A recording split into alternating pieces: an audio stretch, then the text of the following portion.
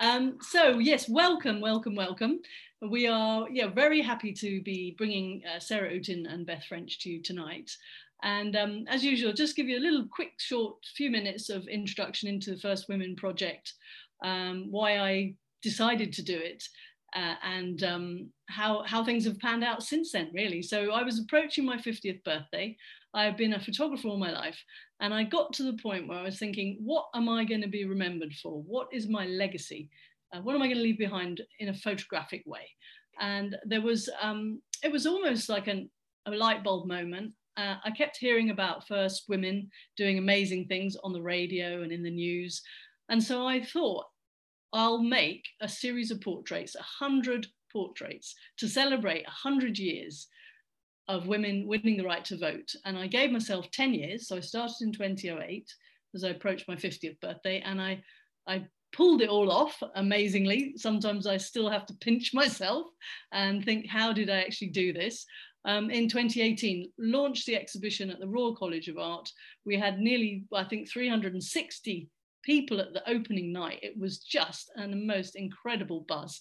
And Sarah and Beth met there, I think, for the first time, along with 65 other first women and about 20 of the relatives of the women, sadly, who'd passed away, the other first that passed away. So you can just imagine the energy and the buzz in that room. And I just was like completely on cloud nine. So that's how it all started. Perhaps we can show the slideshow now. That would be great. Yeah, so I've explained all about that. So the next slide, please. Whoops. So this black and white photograph is from 1906. This is my great grandmama, Annie. I never met her, but I do feel that she's been guiding me along the way. And I feel very much that I've channeled what she hoped for as a woman in the early 1900s would develop in the next 100 years. And so I do hear her in my head saying, we must celebrate this, how far we have come, the impact that women have made on the world since we won the right to vote. And so I set off to create a collection that was as diverse as possible across all walks of life, across all occupations, across all ages, all races, and as many different corners of the UK as I possibly could get to. I did do 100,000 miles. And the result, as I say, was a launched exhibition in London, a photographic book, which has been a limited edition, but is now sold out. So those that have got your book, it's going to be so valuable in the next 10 years. You'll be able to sell it on eBay. And we are traveling the exhibition. It's actually been in 7 different venues now. And we've got more lined up for next year. So we just closed in Exeter, and we had nearly 16,375 visitors in 10 weeks. And that was over the 9-month period, which was obviously affected by 3 lockdowns, COVID restrictions, etc. So that was really pretty great result. And that brings a total of visitors that have seen the exhibition to around 130,000 in 3 years. So let's go on to our women that we've got tonight. So Sarah Outen is, as you can see there, my first. So after I'd conceived this idea, I decided that I didn't want to have the first woman to be selected by me. I actually threw it up into the air, into chance, and I Googled the word first women, and Sarah Outen was just about to start her challenge to be the first woman to row solo across the Indian Ocean. And it was the summer of 2009. I was in Vancouver, Canada. She was in the middle of the ocean near Australia, and we communicated through digital communications. I asked her, I was very nervous that she'd say no, but she said yes. I asked her if she would be my first, and she wonderfully said yes. And we arranged to meet up as soon as possible once she'd completed her challenge. And we met in the November that year. And in fact, this picture was taken on the boat that I think it was called Serendipity. So Serendipity was the boat that started the portrait for my First Women collection. And we had a very misty morning in November when we took this picture. And it was a huge milestone for me. And one of the reasons why I was so happy to photograph Sarah was because I thought if she could do this at 24, become the first woman and the youngest person to row solo across the Indian Ocean, then surely I could travel around the UK and photograph all these amazing, inspirational women. So I took great inspiration from Sarah's achievement, physical, mental, emotional achievement that she did during that first year when I was, just about birthing my project. And next we have this is an endurance swimmer who's Beth French. Beth French is very local to me, actually. She's a Somerset woman. And this picture was taken nearby in Branscombe, on the beach at Branscombe.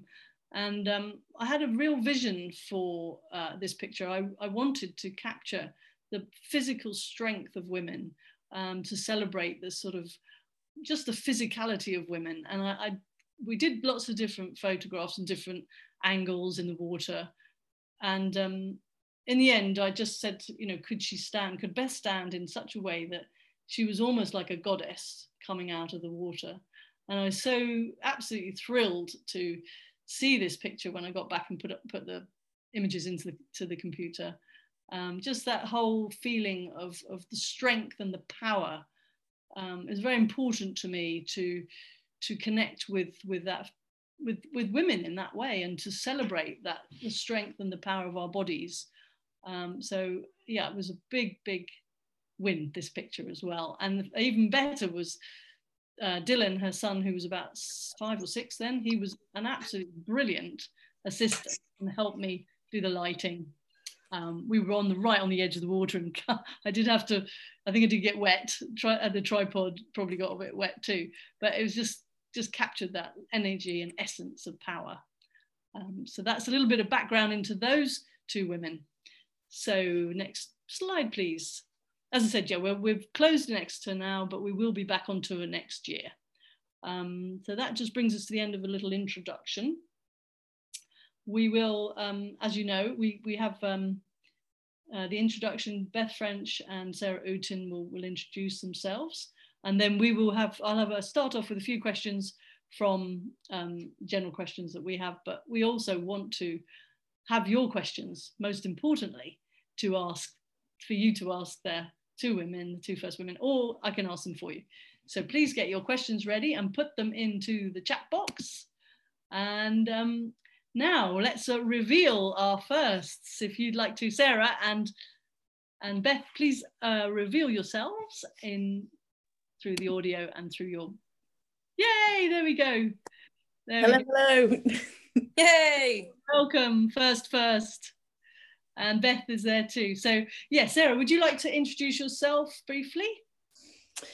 Yes. Hello, everyone. I am Sarah, a slightly older version than that young-faced one you just saw in the picture there, as Anita revealed. I had a real stomach-turning, just this sort of wonderful energy, remembering and feeling sitting on the boat in that way, and feeling sort of nervous and excited to be there with my boat. I think not because I was nervous about being with Anita. I think she puts everyone at ease so wonderfully, but more because at that point I was still quite fresh off the back of this huge project in which I'd spent 4 months totally alone on my little boat.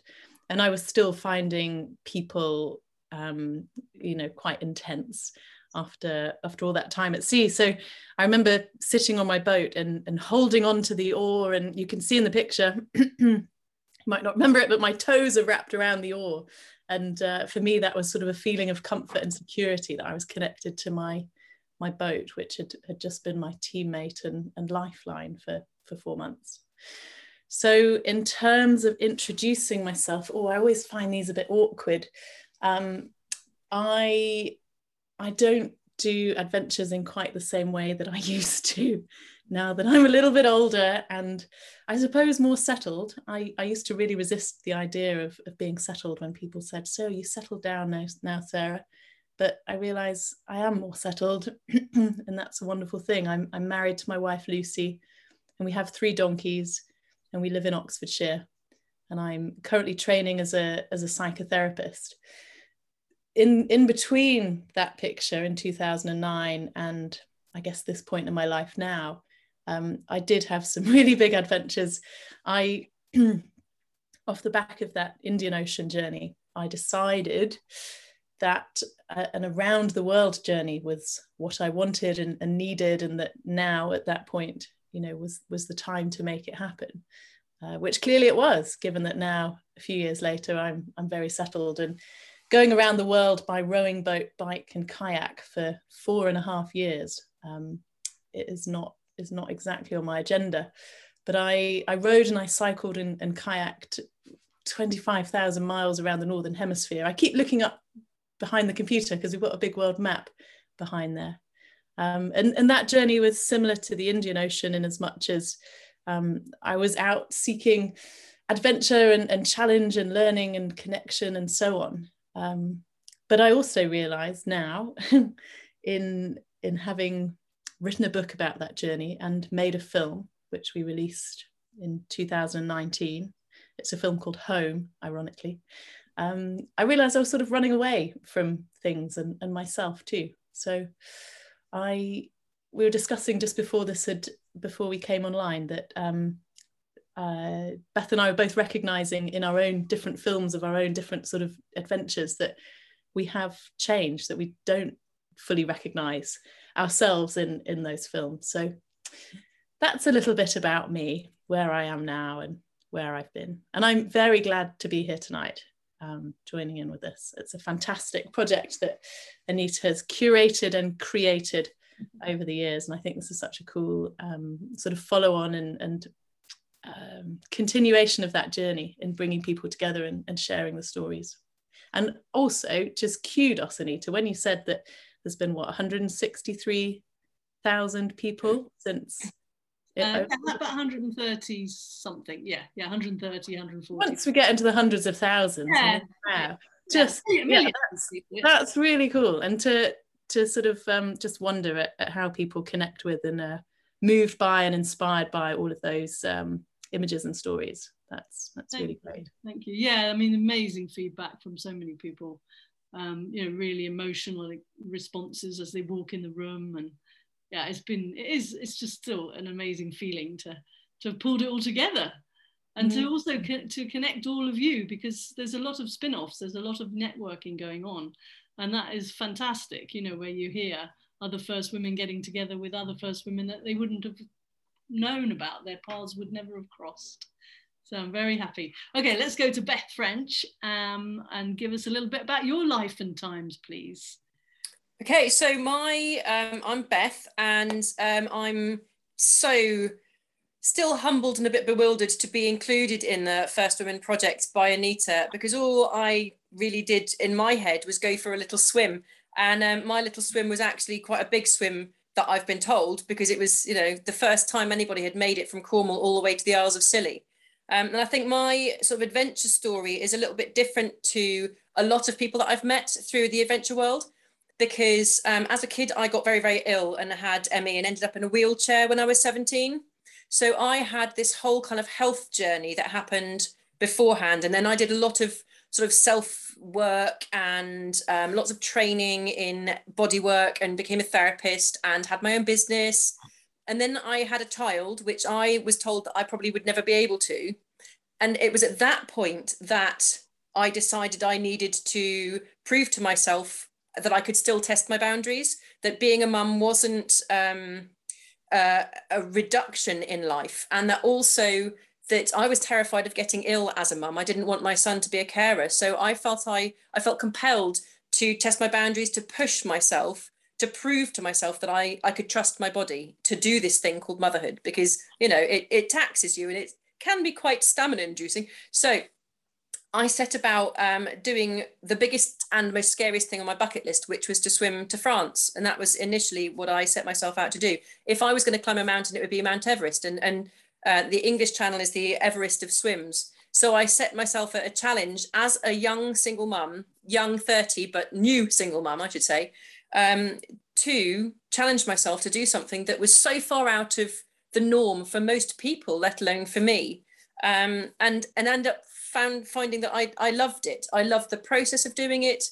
To me, it wasn't about choosing whether I was a mother or not. To me, it was this kind of combining, this blending of learning to be a version of me that was a mother, that engaged my child in learning those things about reliance, resilience, determination, fulfilling your dreams, love of outdoors and exercise.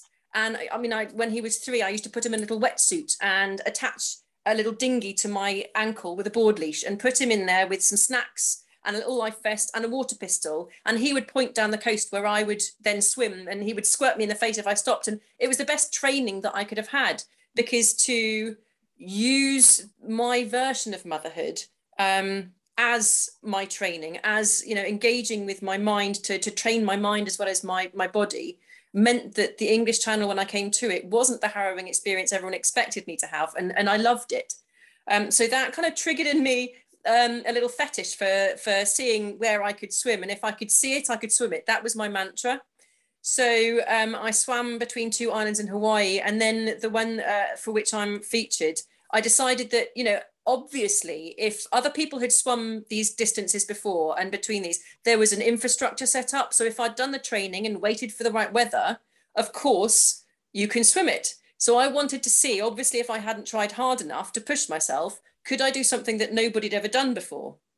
And I asked my friends, you know, where should I swim? What should I do? I want to do something kind of slightly closer to home. My little boy had, it had become obvious that my little boy had special needs. He's autistic with complex learning difficulties. So I wanted to do something close to home. And a friend of mine said, oh, why don't you swim, you know, the Isles of Scilly? And I said, well, you can go on holiday and swim between the islands. She said, no, swim to the Isles of Scilly. And I was like, oh, that's quite fun. And get out a map, and, you know, it's 27 miles and it's against the ocean current. Is it possible to do? And that's what, for me, the whole challenge became, was not, you know, am I the best swimmer or the fastest swimmer? It's not, you know, to beat myself up. It's enjoying the challenge of seeing what's possible, and yeah, seeing where it takes you, which has been amazing. So yes, like Sarah and myself, I've had a bit of a crazy time since that picture was taken, by going a little bit wild, doing a bit of a round the world tour myself. There's a challenge called Ocean 7, which is 7 channels around the world, which is the swimming equivalent of mountaineering 7 summits.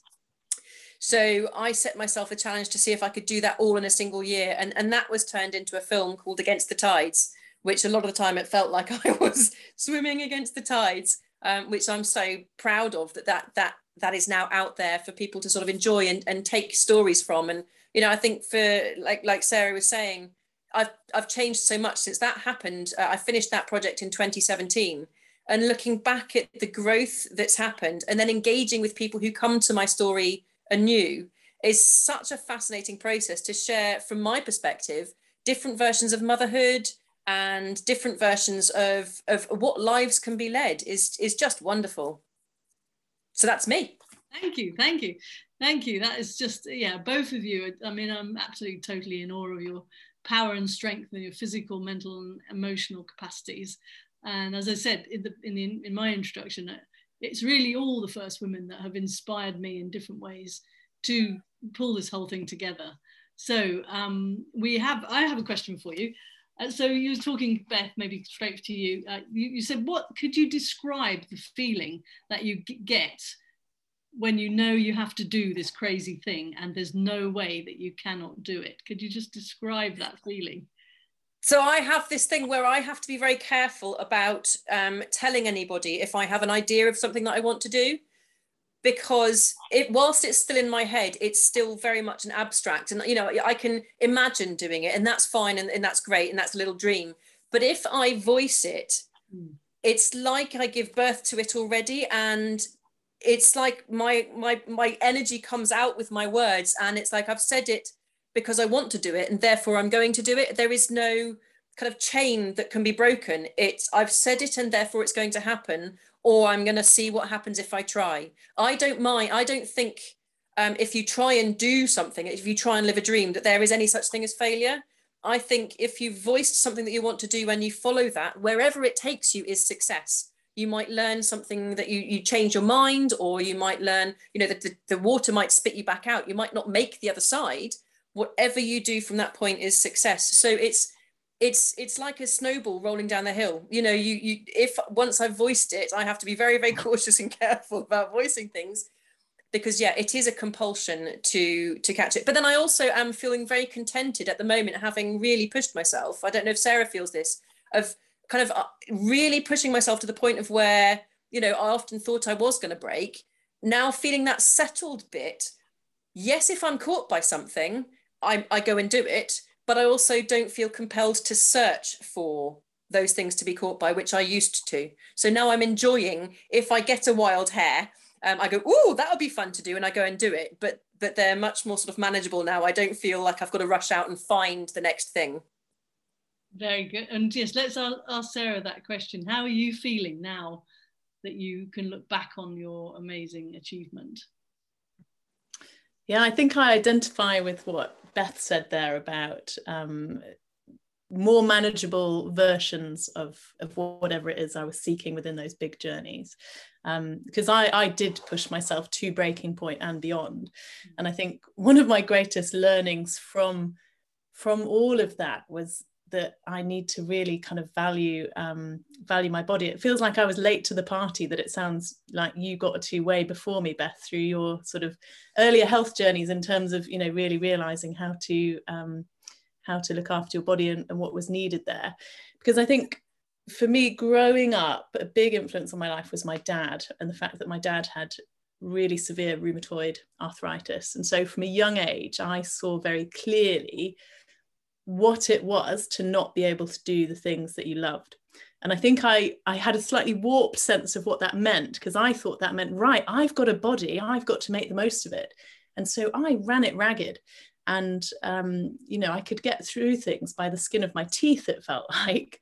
But I took that as being, yeah, this is great. I'm doing it and carrying on. Whereas finishing that big expedition, it's taken a good few years to come back to a place of balance and wellness and health. And now that for me is the ultimate sort of success, and the thing that I am not willing to compromise on.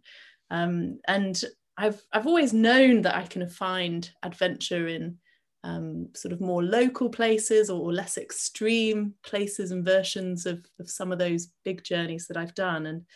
And that is where I get my kicks from these days, whilst also looking back on the journey with huge pride and kind of warmth for some of the things I experienced and the people I met, real curiosity at the version of me that did push myself so hard, and some of the decisions that I made.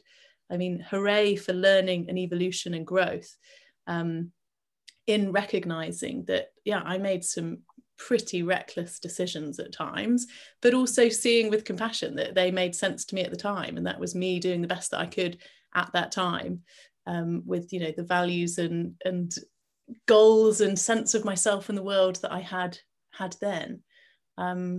There's a line in a poem by Alfred Lord Tennyson. So the poem is Ulysses, and he's looking back on his life, you know, towards the end of his life, and one of the lines is, "I am a part of all that I have met, much have I seen and known." And I love that sense that all of those experiences, the highs, the lows, the messy bits, the squiggly bits, everything in between, that is a part of who I am now, and the next version of me that I become as we sort of morph through it. And I'm really grateful for that journey, and for the younger version of me, for having the naivety and courage and determination and stubbornness to go and try and make that happen. For all it has given me. You certainly got very close on several occasions, didn't you, to being swept away in a tropical storm, and I mean, very, very, very risky situations which you had to pay for later. Yeah, both metaphorically and physically. I'm really good at losing boats on oceans, apparently. and I think, what was I about to say there? It's just gone out of my head. So you said, you know, you came very close to, I came very close to being swept away and so on. It's really interesting when talking about sort of the danger and the risk and so on of the journey, and the times when I did come pretty close to not being okay. In fact, the greatest risk, I think, it wasn't being out on the ocean in a tropical storm all alone and 1,000 miles from help. I think the times when I actually was probably closest to not making it out the other side was through versions of the way that I was pushing my body. It was kind of an inner thing rather than an external thing. So I had an anaphylactic reaction coming off the back of the Pacific on my second attempt. And all the allergies that kind of came with that and followed through, actually, they were the biggest danger to me for quite a few years. And separately, the kind of the inner storms, I had sort of post-traumatic stress following some of those big ocean incidents, and the deep, dark places that I was driven to in that place where I wanted to take my life. They were, you know, I see those as bigger risks. So it's interesting, isn't it, that the biggest risk actually I perceive as coming from myself. No, it was, you know, and also obviously I knew you from 2009, and I saw at a distance those different phases in your career, mentality, emotion, and it was, you know, very tumultuous. Having connected with you when you were in the Indian Ocean, you know, blogging with your Tweedle fish, and it was such a wonderful introduction to your adventure then, and obviously 24-year-old you. So yeah, I mean, I do feel I've been there at a distance watching that whole experience, and you look amazing now, and you're obviously in a completely fabulous chilled out place, which is great. Thank you. Yeah, so it's very special to have you here. So Beth, I expect we got, you probably have had a few dangerous moments, haven't you, in those channels and various different scenarios that you got yourself into? Yeah, I mean, I think, you know, like Sarah says, you know, I'm probably the biggest danger to myself from the way that I pushed myself. I mean, you know, yes, I came face to face with a tiger shark. You know, that's what everybody kind of attaches to. Yes, Sarah. Ooh, it's kind of, it's one of those ones where it's a great story to tell, but if you do your research, which, you know, obviously I did, I'm going to be swimming in beautiful places around the world, and you know, beautiful warm oceans tend to have, you know, quite big fish. So, you know, to mitigate the fears, you do your research and you study and you look at the behaviors. You know, we are not fish. We don't smell like fish. We don't taste like fish. We don't move like fish. You look at the why sharks attack and when they attack and where they attack. It's around coastal waters, and it is in murky waters. And, you know, particularly like in Hawaii, the tiger shark, it's a very territorial animal, and it will actually rest in sort of inlets or almost holes in the lava rock where the islands are. So when I came face to face with this tiger shark after 10 hours of swimming in the middle of the night, it was so far out of its sort of territory. It wasn't going to be looking for, it wasn't going to be under threat. It was obviously just a young juvenile who was very curious. And so it's a great story to tell where I go, oh my God, moment. But actually in reality, I was completely calm and relaxed. It sounds very strange, but there was no way that I could get out of the water without making a splash. And making a splash could have shocked the shark, and it could have, you know, snapped in sort of a, what are you doing? So actually staying calm was all I could do. And then when the shark sort of went underneath me, circled around, and actually came to rest with its nose resting against my support kayak.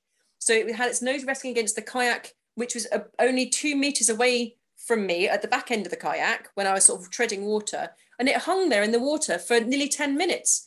And it was, to me, that was not fearful. It was actually an incredibly beautiful, blessed moment. I mean, how privileged am I? Because sharks are endangered. The ocean is vast and there's so few of them that I was that close to a passive and, you know, relaxed, thank goodness, shark that didn't see me as a threat, that I didn't perceive as a threat. I didn't feel in danger. I was far more in danger in the previous swim where I swam the Catalina Channel, where I realised only 3 hours into the swim that the reason I'd been feeling floppy was because I had a tummy bug, and I started being sick 3 hours in. I started it coming out both ends about 4 hours in. I was having shivers and shakes. And what should have been a 10-hour swim became a 19-hour swim, but I couldn't get out the water to redo that swim because you get one day, one time, that's it. And it was the first swim in my Ocean 7 project where I had to try and fit 7 channels in a single year. So I pushed myself in that swim knowing that I was ill and knowing that my body could never recover from this. I could get liver failure, I could get kidney issues, you know, and riding that balance of feeling compelled to do this, and this is the day I've got, so I've got to keep swimming. By far, that was more dangerous than facing a tiger shark in the middle of the night. It just makes less of a good story. Brilliant. Well, what a great contrast as well in that. So we have a question from our first woman, Dr. Sarah Buck. Would Sarah Buck like to come forward and ask a question? Around there we are. Great. I'm unmuted now. Oh, what amazing stories, absolutely incredible, and such a privilege to hear them, so thank you both of you. A question for Sarah, and that's, why did you choose the Indian Ocean? And just if I could follow up with both of you, Sarah, you've mentioned your father, and I wondered what sort of aparental influences on both of you, but also the reaction of your parents to what you've done, and how they perceive the great adventures you've been on. So questions to both of you. Thank you. Beth, do you want to go first then? Oh no, let Sarah go first, sorry, because you asked that first question there. That was a killer line, by the way, Beth, when I came face to face with a tiger shark. It's not many people get to say that. As a contrast, by the way, I totally freaked out in the middle of the ocean one day when I had finally got myself into the water for a swim off the edge of my boat. And I was feeling quite proud about it. I turned around and did a selfie with the boat, and I suddenly saw some bubbles coming up from underneath me. And I leapt back into the boat so quickly. And it was just because I'd kicked my legs. They were my own bloody bubbles. There was no fish going to eat me or anything. So I wish I had the calm and composure that you had, Beth. So in terms of your question, Sarah, about why did I choose the Indian Ocean? So the idea of rowing across an ocean at all came to me whilst I was at university. So in 2006, there was a race happening across 2005-06. There was a race happening across the Atlantic that Ben Fogle and James Cracknell took part in.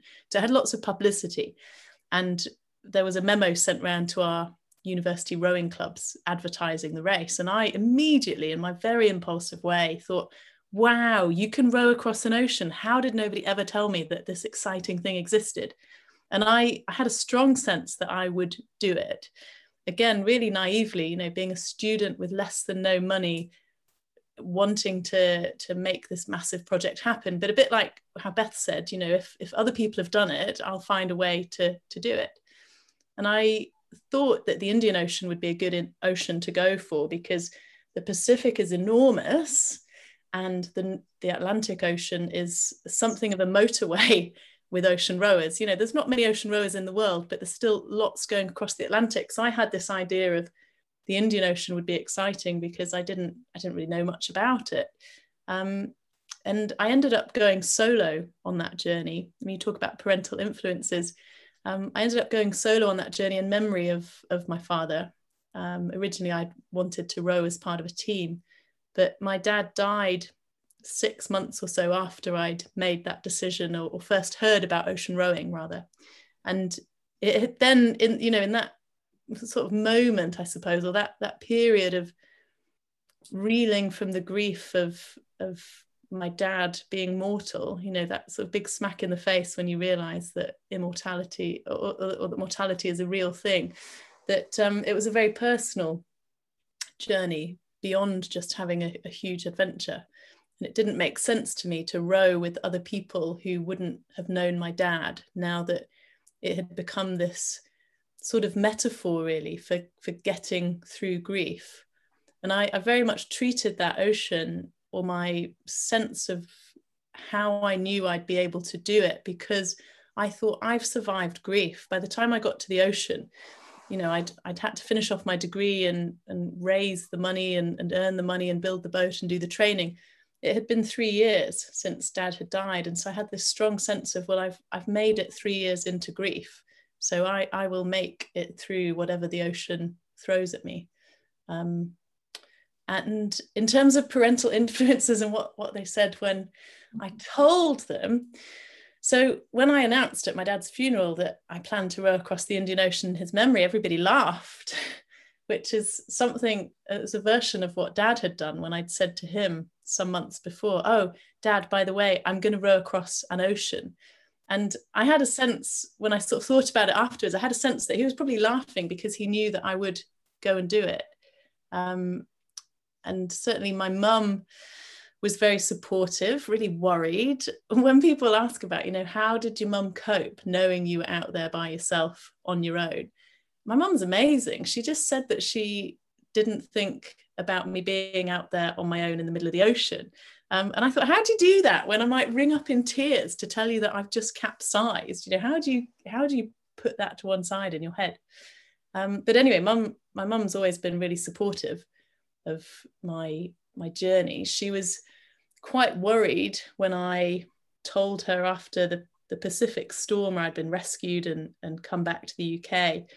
When I said to her, Mum, I found a way to buy another boat and I'm going to go back in 6 months, she had tears in her eyes. And I really understand why as well, because I hadn't been coping. I was in that really dark place. But for me, the idea of getting back to the ocean, a bit like the idea of using the Indian Ocean as a way to get through grief, for me, going back to the Pacific for another shot at it was my way of getting through it.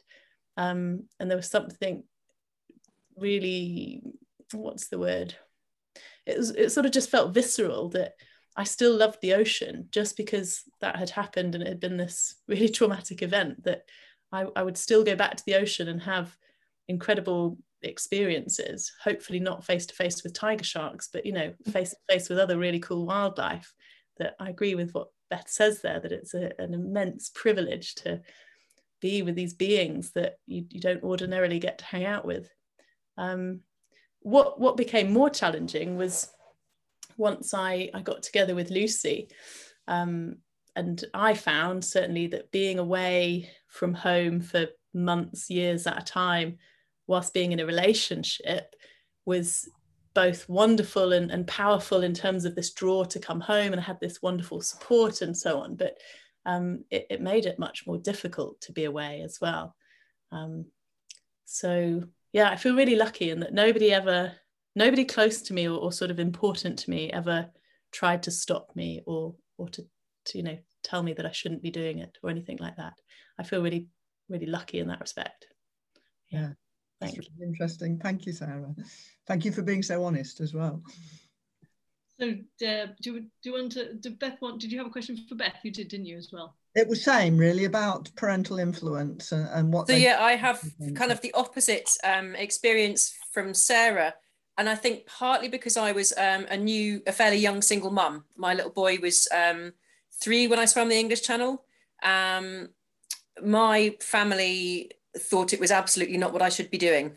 And swimming was a curse word in our household. And yeah, it was really quite challenging because of my health history. I think my family were thinking that I was trying to destroy myself and I wouldn't be able to look after Dylan, and didn't understand my need for testing my own boundaries and to because I had lost all trust in my body. I couldn't, you know, when I was at my illest, when I was 17, I couldn't tell you if I could get out of the chair in an hour, if I could put myself in there, you know, because I might not be able to, because my ME was so bad. So I had this distrust in my body still, you know, at the age of 30. And, you know, single motherhood is terrifying. You know, you wake at night wondering how you're going to cope on an ordinary day. And so, you know, to have that fear of getting ill, it was this compulsion to test myself, and my family didn't understand it. And I think they were quite afraid. And yeah, and so that came out in, if you want to do it, then do it behind closed doors. You know, we're not going to take any part in it. So that threw up a lot of challenges in its own way of, I mean, childcare for my son. So, looking at swimming the channel, this is why I engaged him and involved him in my training, because I had to, and one of the great things about little kids is, he loved being thrown up in the air in court. And as he got bigger, I got stronger. And he learned to count sitting on my back while I did press ups. And I towed him in a dinghy. It was brilliant resistance training. It's just the best thing you can do. It's, people tie things to their ankles. I had a child going, "Go, mummy." He would sit on my hips in the swimming pool, making me swim lengths, thinking it was the best thing on the planet. So, I saw it as this really amazing bonding experience with my son, which, hearing Sarah talk about the support always makes me feel tearful, because that is more normal for families to be very supportive and to want to see you off and to be worried. And I know that my family were worried, but I haven't had that experience. And it took a long time. I mean, so I swam the English Channel in 2012, sorry. And it took until 2017 for my mum and I to be able to talk about it, and for her to actually kind of come to the place where she started to realize that her fear and resistance to it was because my motherhood looked so different to her version that she thought I must be rejecting hers. And I could actually then say, I am the strong mother I am because of you. I am the independent woman because of you. So it's not a rejection of your motherhood that I'm doing it differently. I just have different urges, different passions, and different needs in my life to answer. And you did an amazing job of making me the person I am. And that started to kind of soften the edges. And so I mean, they're not particularly small. So since I stopped the channel swimming, I've been using my body in a different way with water. Water is where the world makes sense to me, and it's what I love. So I've been I wanted to swim past an iceberg. So, I swam 30 meters below the surface of a glacier in the Hintertux Glacier. I want to be able to take my body to beautiful places rather than to push it to great lengths, just to be able to see what the body can do in less kind of damaging ways than endurance for me, because with the ME triggers, I have to watch that. So my mum is happier now actually, I think she's happier because my son is now the one who's calling the shots. He wants to see me jump in icy holes. He wants he's the one who wants to go to Alaska to hike into the middle of nowhere in a yurt in the winter. So she can now see that it is more of it is my motherhood rather than me rejecting and avoiding. So it's a very, very different kind of story. My family just don't get it, and that's okay. They're different people. In some ways they're proud, in some ways they just don't get it, and that's okay. Yeah, I bet they're really proud, but it's the worry of motherhood, I think, don't you? Yeah. It'll be interesting when Dylan does I don't know if he has done any adventures, but if he does, how you feel about what he's doing, because he'll have control of his adventure. It won't be you, whereas you have control of your adventures. I think it is partly about that, isn't it? Oh, totally. It's terrifying, the thought of him. He's only 12. He's autistic with complex needs, and he's a climber. Yeah. That he just can't help but climb. So when he was 3, I put a climbing wall around his bedroom to stop him from pulling the curtain rails down. And then when he was 5, it had to go up the stairs because it wasn't challenging enough. And it's terrifying. I just, I don't want to know that he comes over the banister and climbs down the stairwell for breakfast. So I get the fear. I do get. Yes, he does, Sarah. It's terrifying. Just don't look. Just don't look. It's fine. But I would rather know. And actually support him, having had the kind of the shut door thing. It's terrifying. I would rather white knuckle ride it and smile and nod and be there, so that he knows he's being witnessed, and whatever he chooses to throw at me, whether he wants to get a job at 16 as a postman and still be there at 65, or whether he wants to do a different adventure every month, either one is absolutely fine with me. Brilliant. Thank you very much, Beth. Thank you both. Very detailed and very interesting answers. Just to sort of coming off that, do you think there is still an adventurous spirit in the modern world, both of you? And where do you see it most? Just briefly, Sarah, do you think there's still an adventurous spirit around? I think there is an adventurous spirit around, definitely. And I really like how this last year of COVID sort of imposing such restrictions on our lives and forcing people inside and sort of saying, you can only go outside once a day, how my sense of it is that that's drawn more people outside to places and sort of just shown them how important it is to have that, and how people have sought connection with themselves and nature more locally to home. So yeah, I definitely think there's a sense of adventure there. It's maybe there's differences too in how it was even 10 years ago with you know, just technology and phones and all of that, but I see those things as being a real asset to people finding out and connecting and joining with others in search of adventure-y type things. So yeah, alive and well. And close. I think also I think what's happened is, I mean, I found when I stepped away from the channel swimming, I was asked so many times in the adventure circuit to talk about a different version of success, not just this bigger, better, faster, more. So I think the adventuring spirit has morphed a little bit, that people are wanting that intrapersonal kind of journey and seeing adventure as to the journey that you go on rather than getting to your goal. You don't have to get to the top of the mountain, it's what you learn on the way. So I think adventuring spirit's really there, but I think we are actually asking different questions of our adventures, so they can be more subtle, or, you know, less I'm the first person, or I'm the fastest, or I'm this. And it really is that kind of what you learn about it. And I think social media has really shown us that there are so many people being totally honest. And, you know, the adventure that Sarah's been on recently that has nothing to do with stepping outside our house has really been inspirational about, you know, exposing your own personal journeys. And that is adventure. Life is an adventure. And sharing that, I think, is vital. And so, yeah, I think adventuring spirit is definitely alive and well. We're just looking at it differently, which is great. Brilliant. Okay, just a quick one. Superstitions. Do either of you have any special, did you have, when you were doing your challenges, have any superstitious activities or behaviours that you had to do certain things? Beth? I'm not a superstitious type. The only thing that I did, and it sounds quite morbid, but the night before I did a channel swim, my son would come with me to wherever I was staying, the closest point to where I was going to be swimming from. So he'd be with childcare. I would put him to bed, and then I would go off with my lead support member, and I would talk about what happens if I die on that channel swim. And it sounds morbid, but I needed it to not be in my head for the 24 hours that it was going to take for me to, you know, go in the water. And I needed to put that down. So it was not so much a superstition, but it became a ritual, and it was vital that I did it, to talk through what I wanted them, the steps that they had to take, so that at no point did that ever become a demon in my head when I face a tiger shark, or, you know, I could just go through the emotional stuff that had nothing to do with that. So that was the only thing that I did. Brilliant. And Sarah?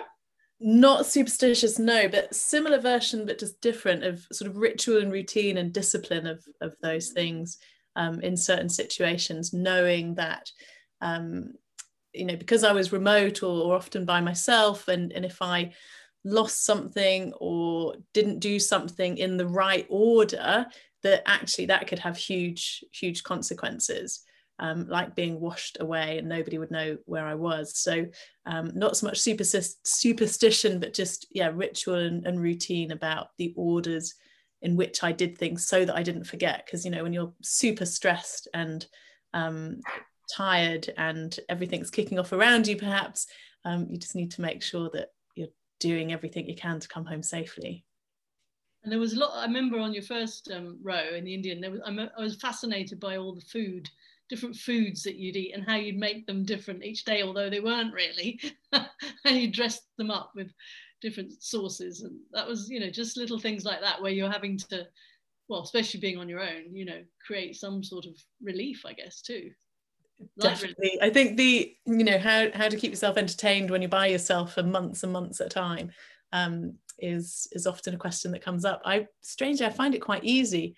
I guess I'm pretty good with my own company, really good at talking to myself, and can have all sorts of different daft conversations with myself and just memories. And I think for me, I don't know about you, Beth, but in being in solitude in nature, it does just feel like such a connecting experience to myself, and this wonderful spaciousness often. I mean, this is the good times, the crappy times are just how can I survive and what have you. But when it feels really good and I'm in flow, then just being so present with myself and the world is just so wonderful. So yeah, it diverges off from what you said, Anita. No, but I think, it's yeah, being on your own and being on your own for months on end.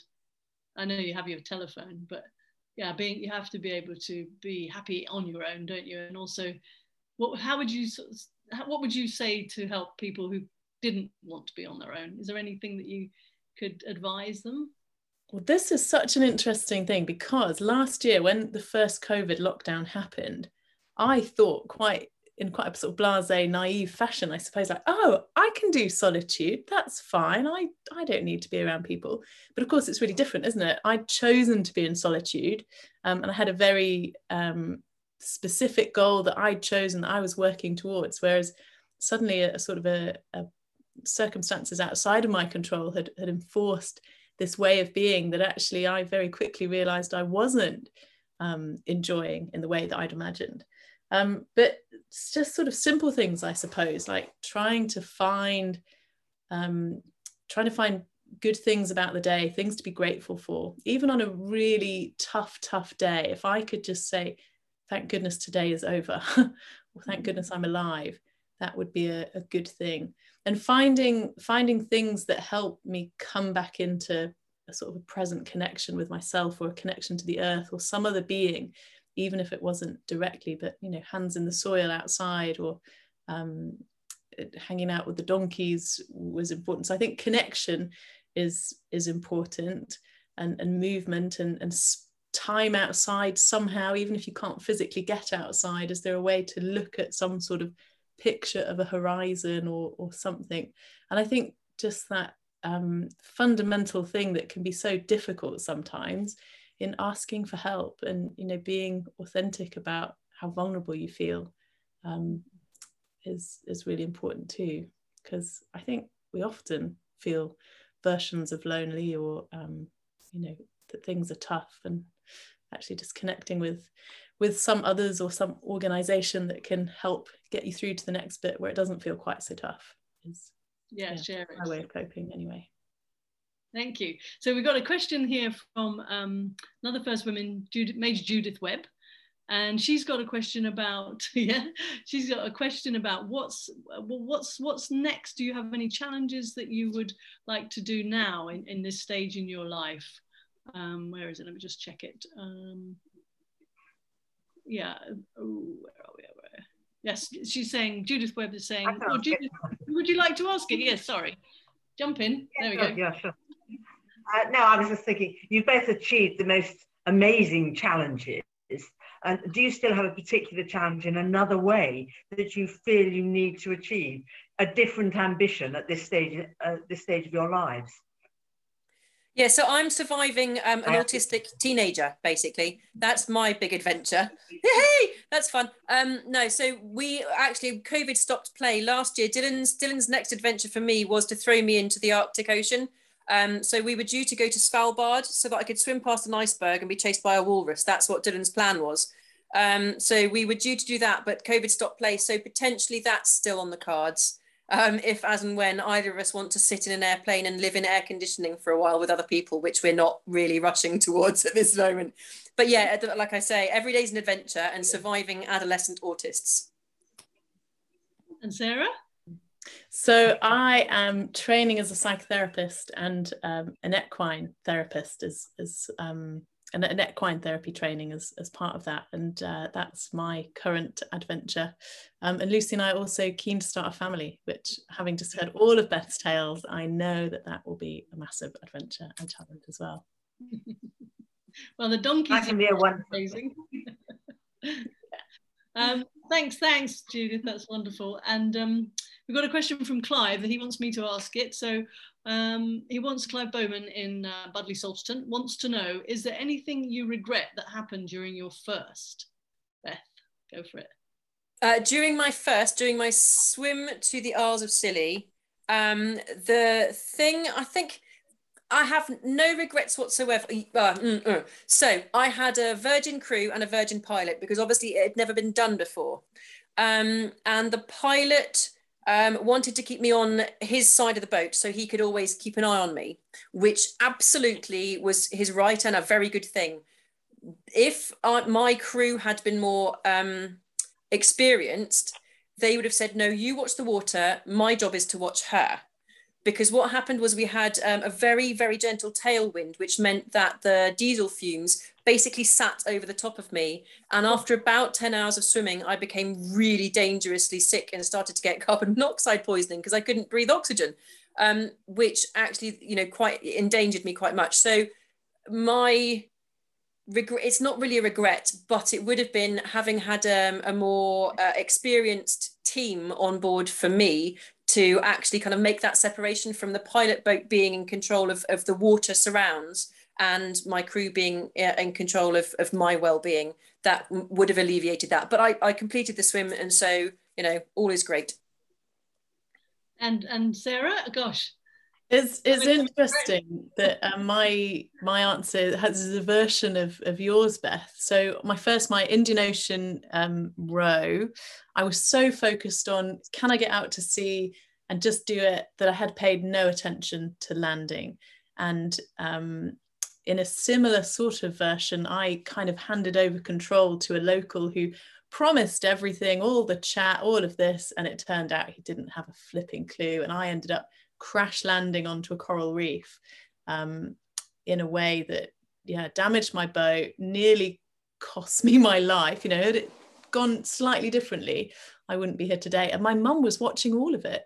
So again, I'm not well, maybe it is a regret, I don't know. At this stage in the game, I sort of think, well, it was just a massive learning about don't go giving control to people that you don't know and you don't trust without sort of doing your due diligence. So yeah, it's interesting. Big learning for both of us on that first one, Beth. Good. Well, we're nearly coming to the end. We just got one more quick question from Jill Pay, who'd like to ask Beth a question. Jill, are you there? Yes, I am. Another first. Lovely first. Yes, Beth, you've answered my question a little bit, but I loved your stories about how you've involved Dylan in your training and everything. But do you have, and I know your adventures have all been on your own, but do you have any plans, or have you had any challenges with him where he's been part of this? Yeah, so I mean, the English, the swims, he doesn't come on the boat because he doesn't want to and I don't want him there. He's there a lot for my trainings. So, you know, we've got up to a good couple of hours of, you know, going out in some quite fun conditions.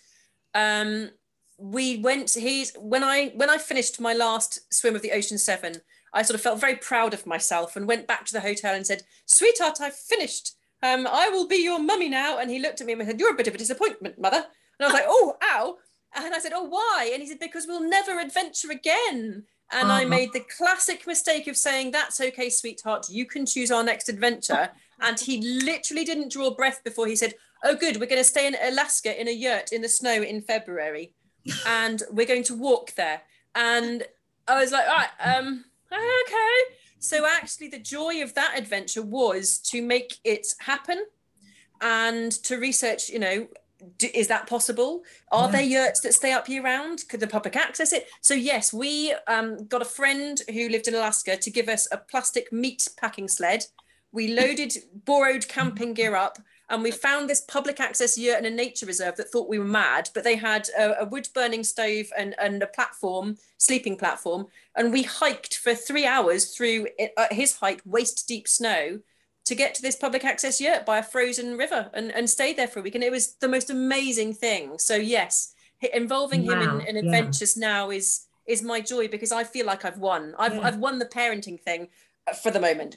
But, you know, for having him to reach out and point and say, let's do that, or this looks amazing, and to get that to happen shows me that I can make his dreams a reality. So it's teaching him that the process that, you know, it happens. It's not always comfortable, but it can be a lot of fun.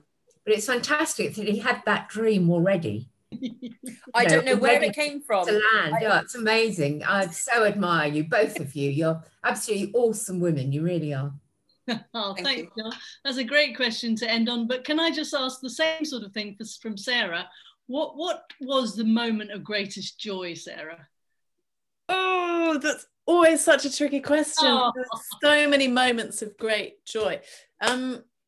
So really just such a special story for me was the story of a young guy called Gao, who I met in China. So I'd been on the road for a few months at that point on my round the world journey, and I met him in a petrol station. He was so intrigued, excited by my bike and what I was doing, where I was going, wanted to make a journey of his own, but he didn't know how. And he said he didn't think he was strong enough, couldn't train, all of this. And I said, it's just a bike, like get a bike and a bag. Like, I think there's a bike for everybody. If you don't want to do the pedaling, you get a tandem. If you want a little lie down, you get a recumbent. You get a hand bike if your legs don't work so well. And I said, just go and have a go and learn, and you'll learn something. And anyway, half an hour down the road, he came and declared that he wanted to come with me on a bike to ride across China to Beijing. And I took a little bit of persuasion to say, yeah, okay, sure, come and have a go. And let's see what happens. And so he rode for 35 days across China with me, which is extraordinary given that he, moments before telling me he wanted to do that, he didn't think that he could. So to see him, a bit like you said, Beth, showing Dylan the process of making a journey happen, to see Gao go through that process of learning and becoming confident in himself, and now going on to do his own journeys, well, not just now, but like immediately afterwards going on to do his own journeys, that was such a joy, and such a joy and a pleasure, really. Brilliant. And just now, just so everybody knows, both of these women, amazing women that they are, have actually got films, which if you could both tell us, the films, and Sarah's written a couple of books, and they are really worth, to find out more about the rest of these wonderful adventures. So do you want, Sarah, just give a bit of a plug for your film and the books? Yeah, the film is called Home, An Outward Journey Inward. You can find that on Vimeo or by Googling Sarah Outen Home. And then the books are A Dip in the Ocean and Dare to Do. And when someone said, what are you planning next? I really need to write the follow-up book, which is Dare to Be. Fantastic. And Beth, and you've got a film which is doing brilliantly around the world too, haven't you? Yeah, so I was really lucky that my last project about the Ocean 7 project was made into a feature documentary called Against the Tides, which is out on iTunes, and yay, next week we'll have DVDs, hurrah! So yes, that will be available againstthetides.film.com or my website, bethfrench.co.uk. So there you go. If you want more, and I'm sure you do, please do go and find those detailed personal accounts, which are absolutely spine-tinglingly brilliant to watch and read. So yeah, Deborah, thank you for putting them in the chat. Yeah, so if you want to look on the chat, take a quick picture of the chat, you can see Deborah's put the links up there. Fantastic. So all I can say now is what a brilliant, brilliant session. Thank you so much, both of you, wonderful women of the water, for inspiring everybody and just making us all want to keep on looking out there and going on adventures and stretching as far as we possibly can. And yeah, thank you. Thanks so much, both of you. Yeah, so if you want, everybody want to unmute, we can have a little clap. Let's go, Greg. Hey, clapping. Lovely. Thank you. And we'll see you all again on the 17th of August is the next First Women Live. We'll let you know who our guests are going to be. And until then, enjoy the rest of July. Enjoy, hopefully, the sunshine. Can't see us, we can't be seen. And we will see you all very, very soon. Bye. Bye. Thank you very much. Bye. Bye.